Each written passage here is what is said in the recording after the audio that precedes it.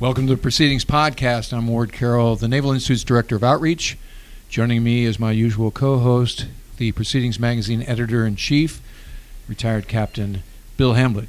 Bill, how are you today, sir? Ward, happy Wednesday. Happy Wednesday. It's great, and it's finally stopped raining at least for 5 minutes. We've had quite the deluge this last few days, making up for a very dry July in a hurry. I'm expecting to see Noah's Ark coming up the Severn here sometime. Absolutely. Right. And so your basement is still flooding there in Northern Virginia? Don't ask.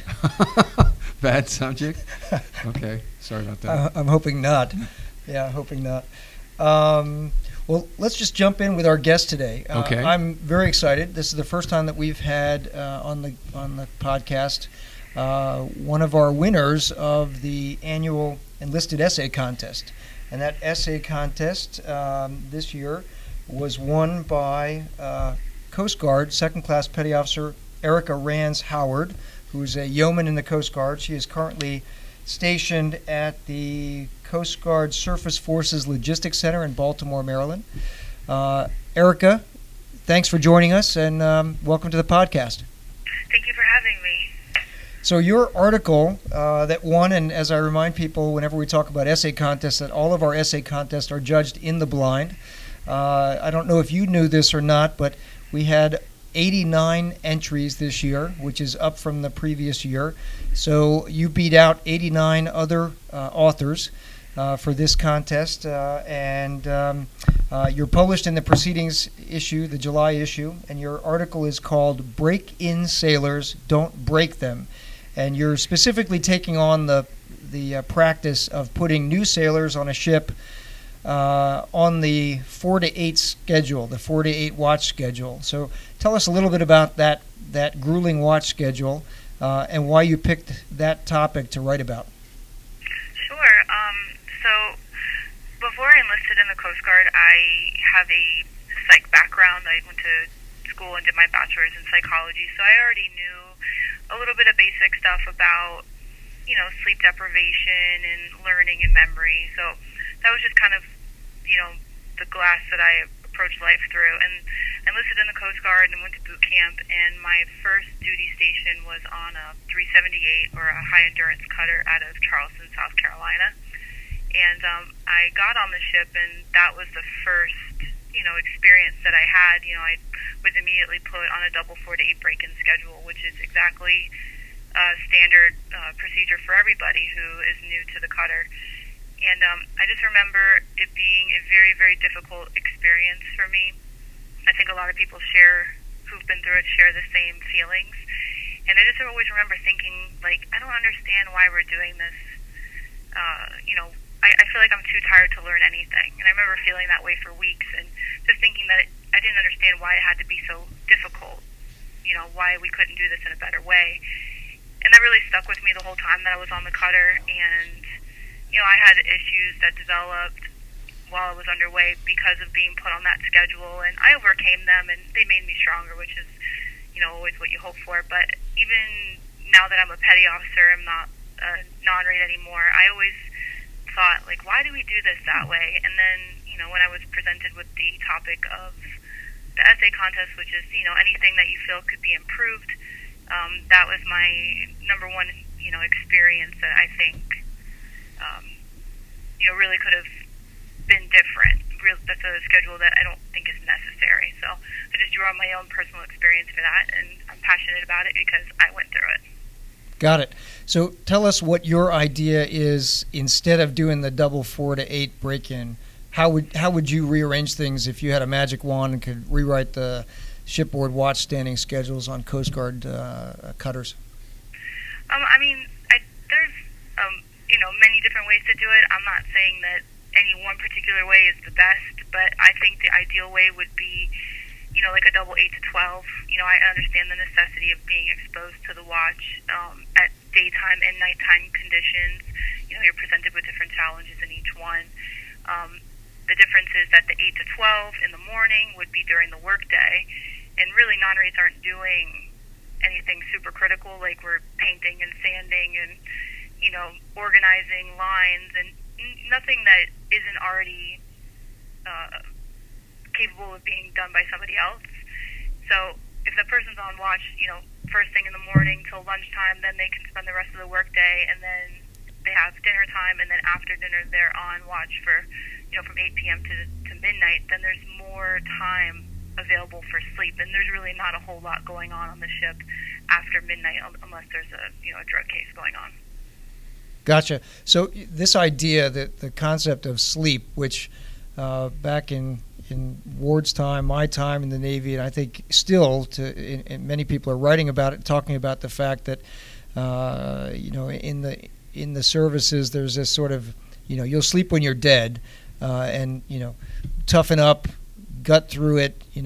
Only the wimps need sleep, right? But we're seeing, particularly in the wake of the Fitzgerald and McCain incidents last year and other sleep deprivation caused incidents, not just in the Navy and the Marine Corps, but across the force, that people are starting to pay attention to sleep and the requirement for sleep, the need for it for your health, the need for it for good watch standing, the requirement to sleep, to be alert, to give your best performance, right? So, is this idea catching on in the Coast Guard? Do you see echoes of this idea that you've touched on? Is it being discussed across the force at your level?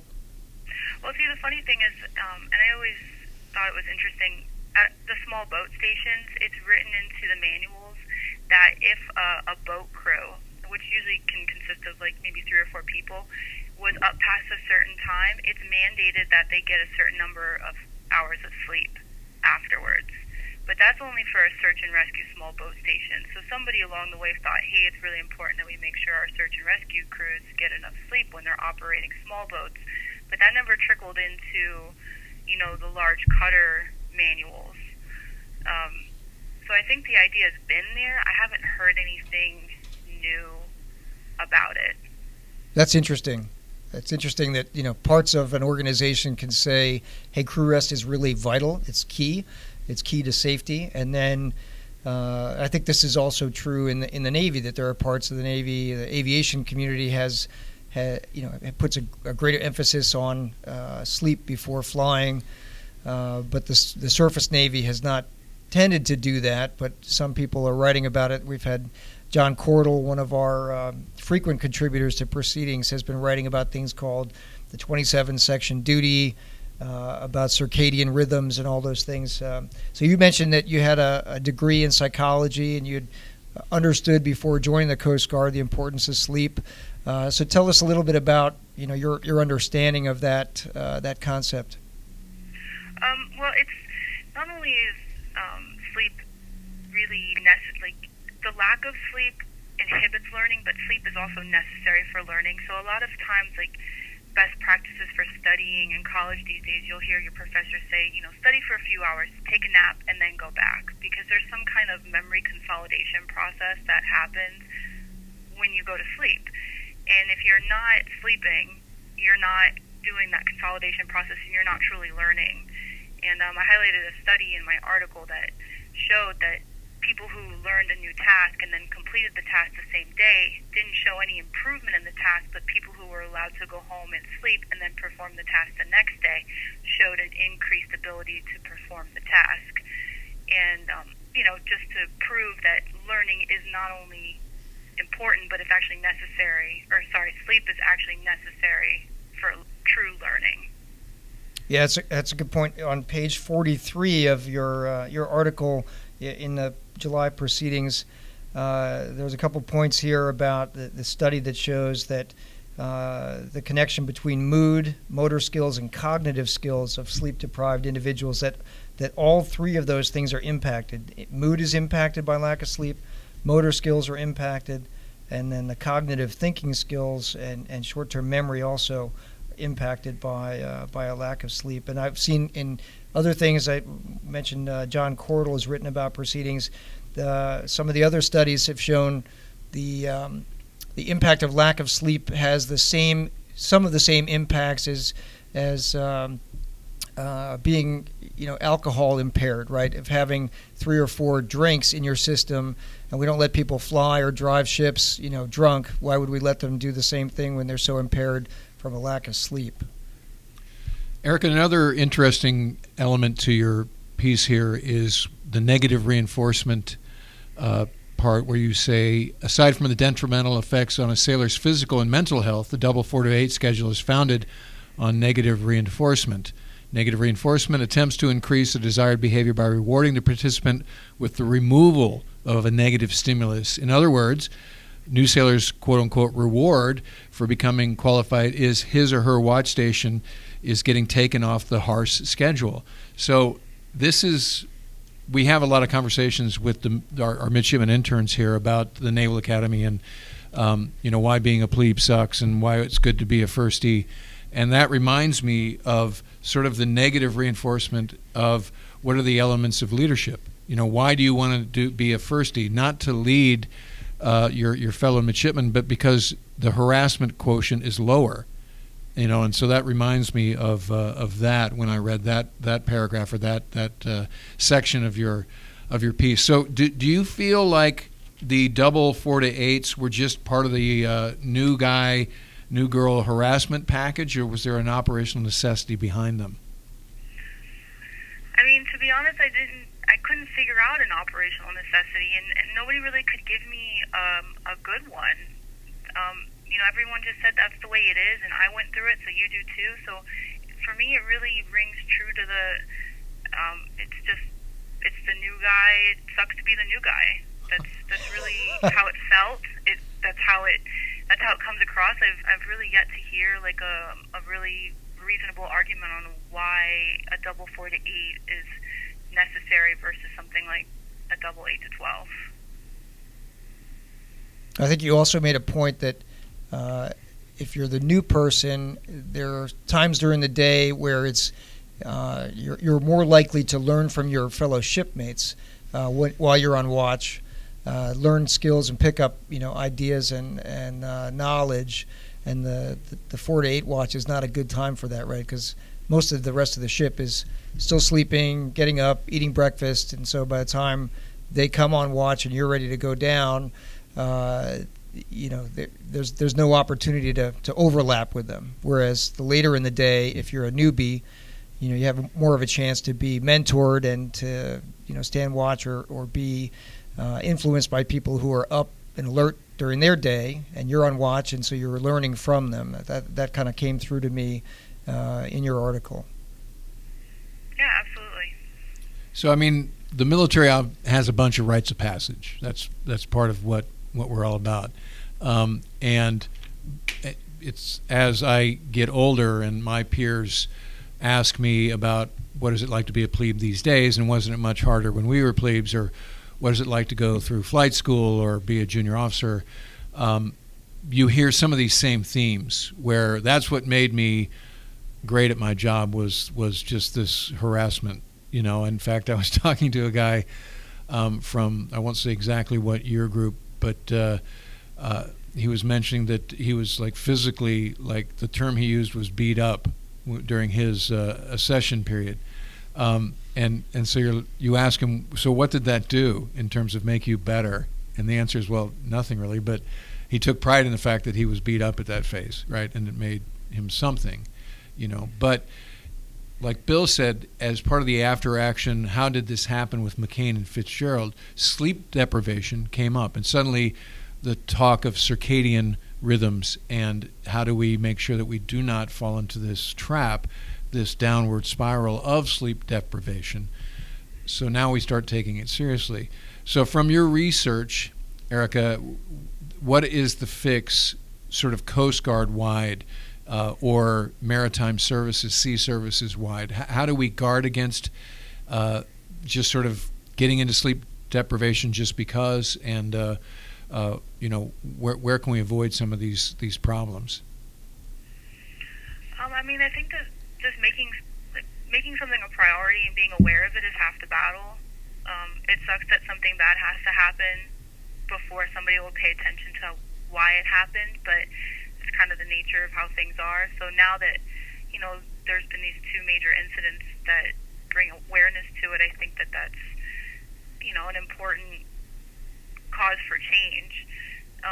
What can be done? I mean, I think, having ships be billeted the way they need to be. Operational readiness and having the right number of people to accomplish, the mission is probably the first step. So that way nobody's undermanned and having to do more with less. And then if we just change the culture of this is what's expected, then I think if we value somebody's sleep as part of valuing their health and part of their military readiness, then, watch schedules can accommodate, making improvements.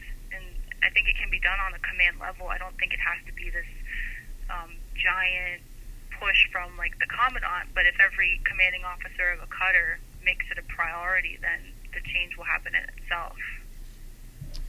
Well, last fall in the Navy, after McCain and Fitzgerald, Navy Surface Forces Command did put out a message essentially telling all ships that in a very short period of time they should go to a circadian watch rhythm, battle watch station, watch bill, right, to help start bringing in some of the science that sleep deprivation studies have started to show that, hey, there really are some better ways to do this. So we have this article that we published last year by Machinist Mate Senior Chief Jay Holly called "Let Our Sailors Sleep." Similar topic, right? But one of the things he said is, it's always been, after almost leaving the Navy as an unmotivated second-class petty officer, I learned never to settle for "that's the way it's always been." And so he pushes, in his article, he talks about how he pushed through on the carrier that he was on, working in the reactor department, that he was able to, after some time, convince the department to switch to a circadian watch bill, rhythm. And that made a huge difference. It made a difference on morale. It made a difference on performance. It impacted the watchstanding prowess and capability of the people on the ship, because suddenly they had sleep. Suddenly they weren't walking around in a fog all the time. But I think this also bears constant vigilance. So when we were at SNA, some months after that recommendation was put out by SurfPac, I heard a prominent flag officer say, we need to train our junior sailors to work tired. So that scared me, actually, because it's sort of like, are we going back on this commitment to really bake in circadian rhythm savvy to our watch bills and our op tempo? It sort of said to me that, like, look, we're done with this hobby or this sort of pop culture thing about circadian rhythms, and just suck it up and gut it out, as we always have. So all politics and all operational execution is local, and I'm sure Erica's worked for some good COs and some bad ones during her 5+ years in the Coast Guard. So hopefully local commanders amend their op tempos to the point where people can get some sleep for training and for operational readiness, because we've seen what happens in the form of I think of the two mishaps, the Fitzgerald mishap was really a lesson in sleep deprivation. McCain was more a lesson in systems knowledge. But we've all been there and felt it and gutted through. I've stood alert 5s on the flight deck at 2 a.m. and when I was totally not ready to go flying because I'd been up for 2 days.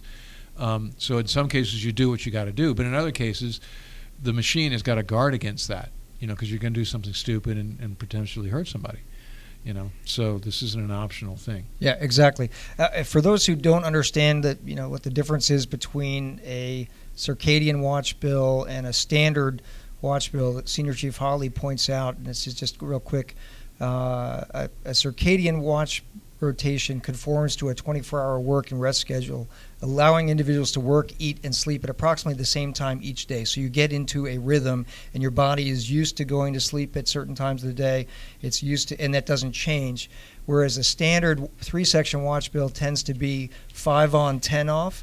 So 15 hours, and 15 hours does not divide into 24-hour evenly in any way, right? So when you do that 5 on 10 off, 5 on 10 off, you find over a few days that you're going to bed at different times, you're working at different times, you're constantly moving your body in a different, so you're working at different times of the day. You never get used to a cycle, and your brain, it tends to have really deleterious effects on your sleep patterns. Deleterious? What does that mean? That's the word of the day. Oh, that's good. It's bad. So what we didn't do at the outset, Erica, is explain, to Bill's point, can we diagram what a double 4 to 8 is? Can you walk us through that?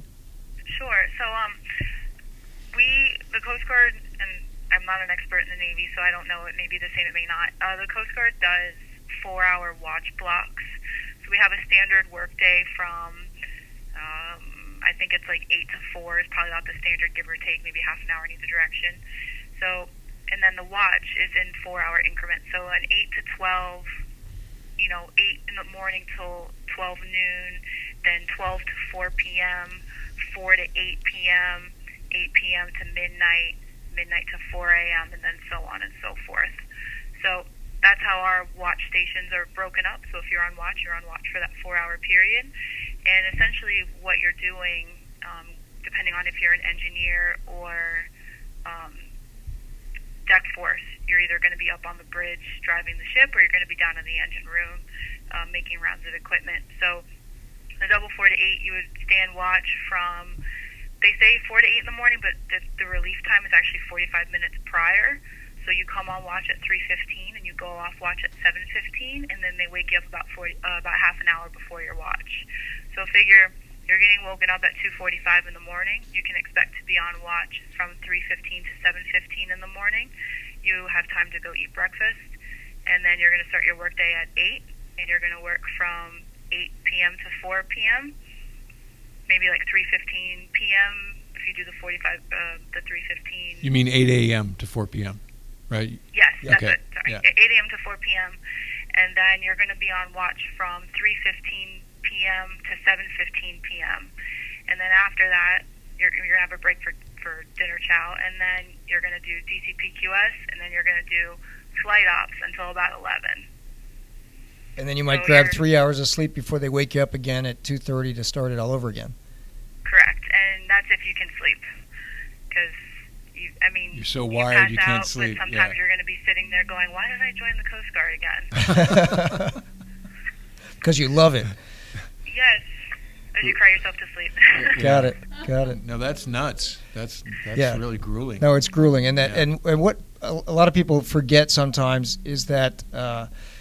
In the middle of that watch period, right? So you're working from 3:15 to 07:15, and you grab chow, and then you have a work day. So you have your day job, your non-on watch time, and then you're getting ready to go back on watch. And then, as you said, the work day's over. Yeah, and your work day's over, and you get off watch, in the evening. But that's when you do all your quals, right? So that's the time when you've got your PQS to sign off, and you're trying to find your chief, or you're trying to find your division officer to get qual sign off or learn something, and many of them are not working because they're getting ready for their watch, and so it makes it, as you point out in the article, it's not just grueling on your body, but it's also difficult to get your quals because you're kind of off when people are on duty and vice versa, right?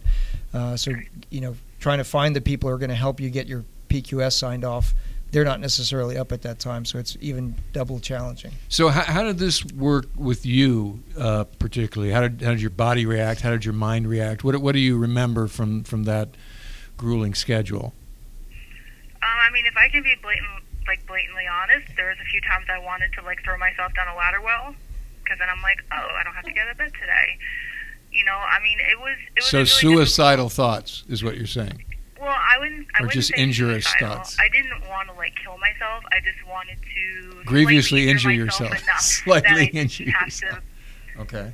Continue on. It was just, I struggled with the transition into the military. I was a little bit older when I enlisted. I was 24. I wasn't young like my peers that were 18, 19, fresh out of high school. I was coping with being in the Coast Guard, with leaving home, with leaving my life behind, and going to be, the the lowest man on the totem pole, and it's a difficult transition to begin with, and then getting thrown into the schedule where you don't get to sleep. Maybe not everybody reacts the same way to sleep deprivation, but I don't really handle it very well.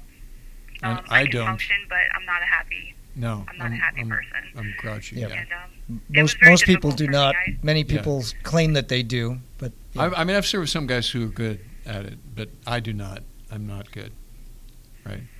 Yeah, So, I mean, it definitely affected my mood. I would be quite honest that I spent a lot of time crying and wondering, like, what did I do? Why did I do this to myself?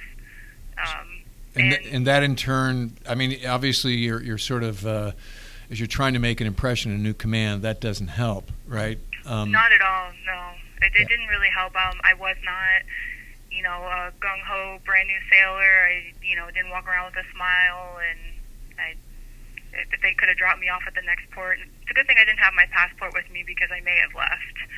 So it was for me, it was a very difficult experience. And so this was, not to get too personal, but you have education before you joined the Coast Guard. Why did you join? Well, I got out of school in 2011, and it was still when the housing collapse was, still affecting the job market. And, I'd known I'd wanted to join the Coast Guard while I was in college, but I thought I would go in as like an officer route, but people weren't leaving, so OCS was closed. They were picking mostly people who were prior enlisted, and just like the law enforcement, military was always part of my life. It's like my family business. So, I was like, well, I'll just go enlist. I'm not doing anything better with my time making $10 an hour, so let's do this. And then, my goal was to, see how I liked it and then to make the rest of the decisions from there. So at some point, you get through that grueling double 4 to 8s. You get qualled. What was your job on the ship or jobs on the ship? I was a non-rate. For us, that's just somebody who hasn't gone to A school, so, that E2, E3 range. And what did they have you doing on the ship? Painting, sanding, mess cooking, just, the bottom of the bottom. And what kind of watches did you stand? I was on the bridge, so I did, I was driving the cutter and then on the fly bridge doing lookout. Got it. So did you feel more like part of the crew, and did your attitude and mood improve after the first, FNG phase? No, not really, because I think that I had a lot of people upset with me. It's actually funny that you brought up, like, how people perceive you even during that time, even if they can relate to what you're going through. I had gotten in arguments with people. I think there was one day we were in the cruise lounge, and instead of working that day, because I think we had some rough seas outside, they're like, we're going to watch a movie, Master and Commander, and call it like a teaching thing. So I'm sitting in a dark room watching a movie, knowing that we're not really doing anything important, and I fall asleep. And my BM3, smacks the back of my chair and yells at me to wake up. And that happens about 3 times because I can't wake up. And then we proceed to get into a loud verbal argument because he hit the back of my chair again, and I didn't think he should be doing that. So it had caused problems with my leadership. So my relationship was strained with them, I would say, until a few months after. Yeah. So you basically, because of this, double watch bill, double 4 to 8 watch bill, it brought out the worst of how you would react to no sleep, which in turn gave you this reputation that was not the best side of you, and that Correct. became sort of a It self-fulfilling prophecy.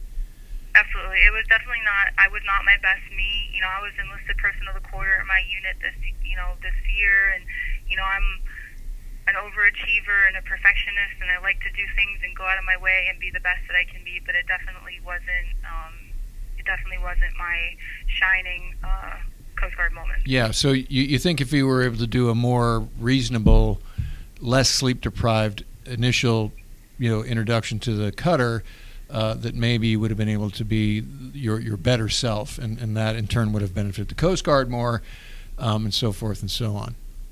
Absolutely. It's really the ripple effects are so strong, and there's plenty of people who have been through it who may not have struggled with it as much as I did. I take pride in the fact that I came out of it, and I can do my best to try to make it better for other people. Well, was there anybody on the ship going through it at the same time? I mean, did you have a peer group where you guys could sort of console each other and prop each other up? I mean, there were other people going through it, but I felt very alone, and that could have been perceived it could have just been something that I perceived to feel, or it could have been true because of how people were reacting to me and how I was reacting to them. And yeah, so it was divisive. It wasn't a bonding experience.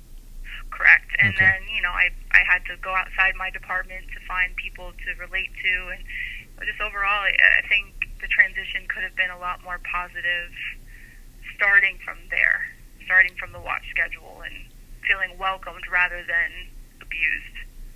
So, at what point do you think things got your attitude or your feelings about the idea of staying in the Coast Guard a little longer improve, and what do you think your future holds with respect to your Coast Guard status? Oh, my current feelings, or when did they change? Well, overall? both. Oh, well, they really changed after I went to A school. So we decommissioned my cutter. It was, we were the last crew, and I think we had a new supervisor come in, and I think he really noticed that my strengths were probably not with sanding and painting. I really like thinking about things. I like being hands-on, not so much hands-on, but more cerebral about the work that I'm doing. So they needed help in the ship's office with, PCS transferring 300 people and in and out, and, just all the paperwork that goes with that. So they put me in the ship's office, and that was a really big improvement because I felt that I was being utilized. My strengths were being utilized. And then the real big shift happened after I finally went to A school and, became a petty officer and was able to, be in a job that really fit me better. So describe what you're doing now at the Surface Forces Logistics Center.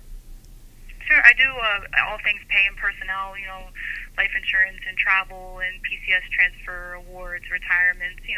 I'm in a lot of people's personal business and dealing with sensitive paperwork and sensitive problems, and takes a high attention to detail and organization, and I really thrive in this position. And how long have you been there? I've been here for about 3.5 years now. And will you be ready to PCS soon? Next summer. Got it. Do you know where you're going yet? I don't. I probably won't know until early next year. What do you want to do? I'm not really sure. I'm just going a couple months at a time at the moment. I'm open to different places and different units, but if you have too high expectations, you may be disappointed. So I'm just open. Got it. Good attitude. So ultimately, this story maybe has a happy ending. Would we say? I would say so. I mean, I get told very often that I'm one of the best people, one of the best yeomen that my members have worked with, and my command, I have their full confidence and support, and I would say that I've turned out to be a productive member of the Coast Guard, and I'm happy to be here, and they're happy to have me. So it definitely didn't, it didn't long-term affect, my success in the organization. However, I think if you would have asked me at the time if I was planning to stay, I would have said definitely no, and that's changed. Yeah, that's fantastic. I mean, I think we all have those stories. I know I certainly do.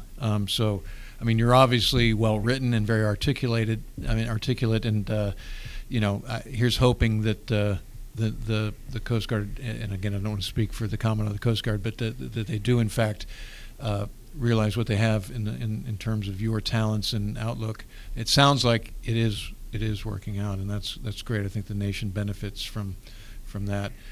So, Erica, congratulations again for the results in this essay contest. I'm curious, before we sign off, people in your chain of command, other people in the Coast Guard, has anyone reached out to you to congratulate you for your essay and your ideas?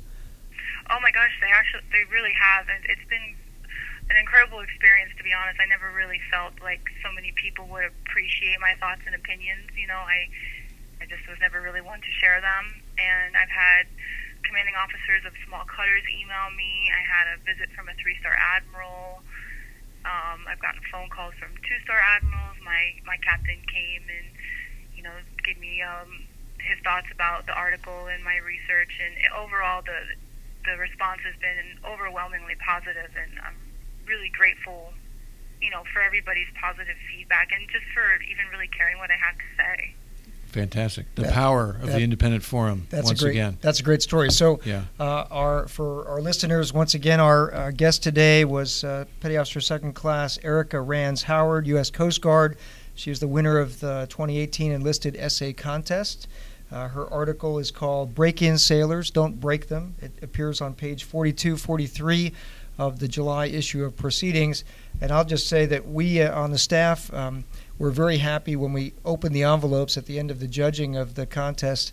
We were excited to see that all 3 sea services were represented in the winners. So Coast Guard winner, 2nd place was Marine, and 3rd place was Navy this year. So pretty exciting. And we're always happy when it's an enlisted thought leader that wins as well. We like to when all ranks, all warfare specialties involved in the Independent Forum. So that was good news as well. Well, this is the Enlisted Essay Contest, so that was all the of course all the entries were. But enlisted. I mean, not a chief, right? I mean that we have a petty officer. Yep. That's what I meant to say. Right. There you go. What you meant to say, Ward. What Ward meant to say. Yeah. Well, Erica, thanks for joining us. It's great talking to you, and we hope that you keep writing for Proceedings. Keep entering essay contests, and I'll point out to our listeners also that the prize money for our essay contest is real. So first prize for this. Yes, I got my check. How much was your check? $3,000. $3,000. Whoa, that's some righteous there you bones. go. There you go. That beers on Erica when she comes to visit us in Annapolis. Lots of fun stuff you can do in Baltimore for $3,000. So that's good. Yeah. Good. Well, congratulations again, and thanks for being on the podcast. Thanks for writing for Proceedings, and we look forward to seeing your name in the future. Thank you so much for having me. Okay, thanks, so Erica. that was Proceedings podcast episode 37, I think. Yes. And we're very excited. I think our next guest is going to be, right now we're negotiating with his staff to get him on the podcast, but we've got Fleet Master Chief Russ Smith, who is the interim or temporary MCPON, Master Chief Petty Officer of the Navy. We are hoping that his schedule will allow us to get him on the podcast tomorrow, and we will then post that podcast next week. It'll be our podcast for next week. Next week is... we'll Facebook Live it. And we will Facebook Live it tomorrow. Follow us on Facebook. Like us on Facebook. Next week's a busy week. People going in different directions. I will be in New York for a visit with some people who are Naval Institute fans next Wednesday. And I'll be in Quantico at the Expeditionary Warfare School talking about our sponsored student program next Wednesday. Very cool. Our interns will be downtown at our CSIS event, which is a Coast Guard Commandant talking about issues that matter to the Coast Guard. The new Coast Guard Commandant, Admiral Carl Schultz, at the CSIS at the Maritime Security Dialogue on 1 August at 10 o'clock in the morning. So that kind of wraps things up for this week. Thanks for tuning in, and remember, victory begins at the Naval Institute. See you next time.